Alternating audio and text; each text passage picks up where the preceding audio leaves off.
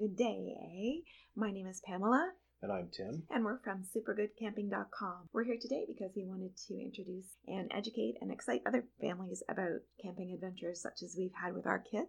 And today's topics are, we wanted to go through just another camping menu day. We wanted to talk a bit about a backcountry adventure that was successful.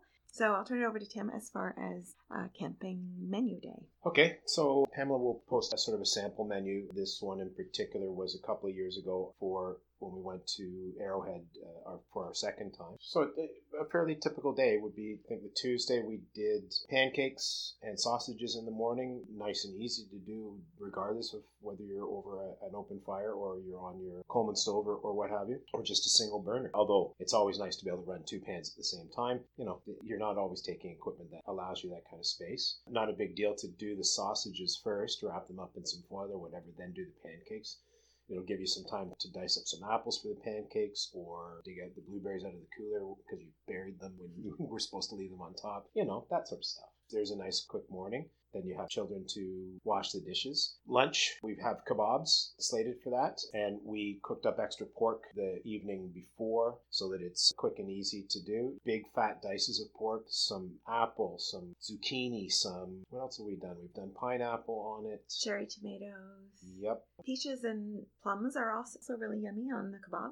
That's very true. We've done chicken. Pamela doesn't do so well with red meats, but the boys and I have done big, thick steak pieces, that sort of deal. And again, they're pretty easy. We have a lot of kebab skewers, which we can never seem to find when we're about to make kebabs. So we also have a backup big bag of bamboo wooden ones, which you soak them in water for a while beforehand. Don't turn into just crispy pieces of char. And then we did salmon and vegetables for dinner. So this is one of my favorites. We take cedar planks up with us. You can buy them online at Amazon or whatever. You can pick them up at Crappy Tire or Home Depot. Who else carries them? I think Costco was the last batch we got.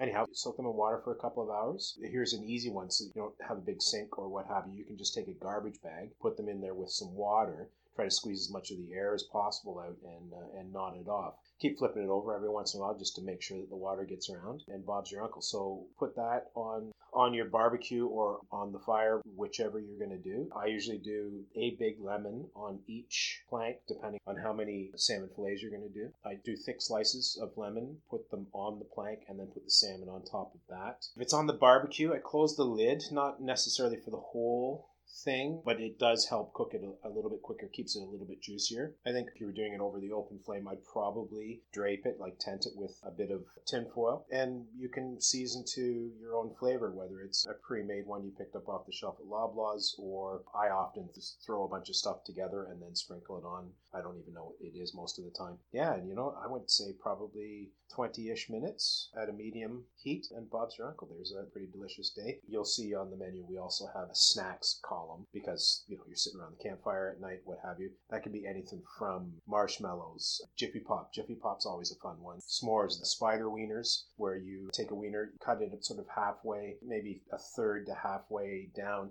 do an X on, and when you put it on a skewer to put it into the fire, you put it in the uncut end, and as it cooks, it opens up, it curls the sliced bits, and it looks like kind of like a spider. It's very cool. Or you can do it from both ends and then put your skewer through the middle, and then it's a full 8 legs for the spider. It's just, it's fun stuff. That's it for our camping menu day. And then, as I mentioned, there was another backcountry trip to Kawartha Highland. Right, so this was a successful one. This would have been the following year, 2018. Thomas and I went. We did 6 nights or 7 nights? 6 nights, I think. So we went in through the south end of the park. Coon Lake was our access point.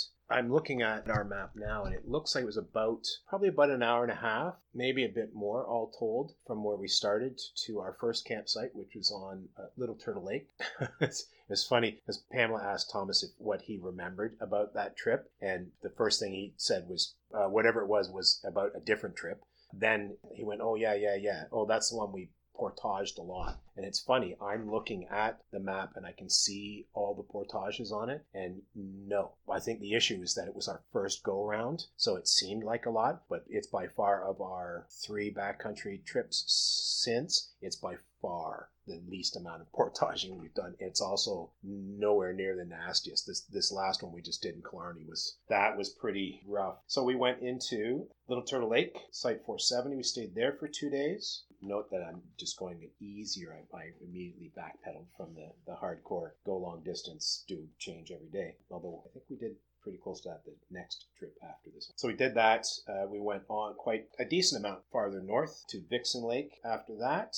Spent 2 days there. That was a really cool site. Oh, it was very high up. It was like an isthmus, a peninsula type bit of business sticking into the lake. So a very commanding view all the way down the lake. Nobody around. We did see a couple on a site, but they were like ants. They were very, very small. We could see that there was movement. That's as much as we could tell. We happened to go for a paddle around the lake, and we saw that they were a couple. Then after 2 days there, we headed back, and we spent 2 nights at Adams Lake, Site 461. That was quite cool because we were the only ones on the lake. Nobody around at all. We had a bear encounter on the way from the portage into the lake itself. Thankfully, we didn't see Mum, but we did see 2 cubs scampering up a hill. So we we paddled a little bit quicker after that. It was great. Actually, a number of parks have areas where there are grandfathered cottages, or they allow Kawartha in particular allows hunting, so there are hunting cabins in some areas of the park. There was a hunting cabin. It took us a while to figure out what the heck it was. Again, I was fairly new to the park. I didn't know everything about it. It was just this weird building on the other side. Anyhow, thankfully nobody was there. We had the lake to ourselves for 2 days, so that was quite cool. We did some fishing, caught a couple of nice bass, which made for a pretty killer dinner one night. I think I have pictures of it somewhere. It was a really good trip. I can't recall any negatives. We had fantastic weather, little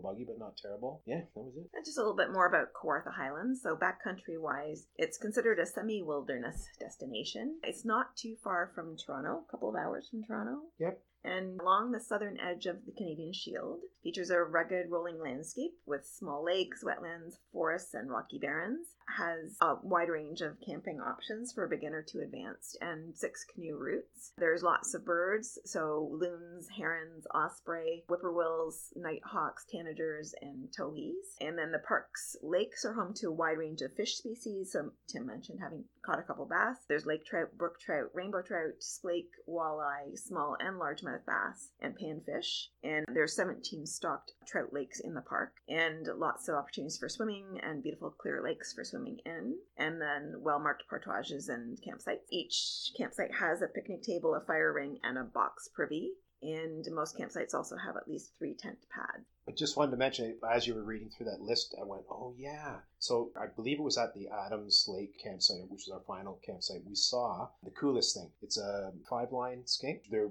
very few and far between. We saw adolescent, I think is the right term. It's the younger ones, and they actually have a blue tail on. It happened to be crawling around. We didn't have the fire going, but it was crawling through the rocks in our fire pit. Thomas is the one that spotted it. And then I saw a flash of blue, and that was cool. I've never seen one in my life before. Thomas has a real knack for I don't know, focusing in on little things like that. He often picks up tiny salamanders and or sees a snake where nobody else, we all plowed through and nobody else spotted it, that kind of deal. So that was really neat. Well, and the 5-line skink is the only lizard that's native to Ontario. There you go. So that's it for us for today. Have a wonderful rest of your day. If you'd like to reach out to us, our email address is hi@supergoodcamping.com. That's hi@supergoodcamping.com, and we would love to hear from you if you have any questions, comments, concerns, and if there's anything you'd like us to talk about. Thanks. Have a great day. Bye. Bye.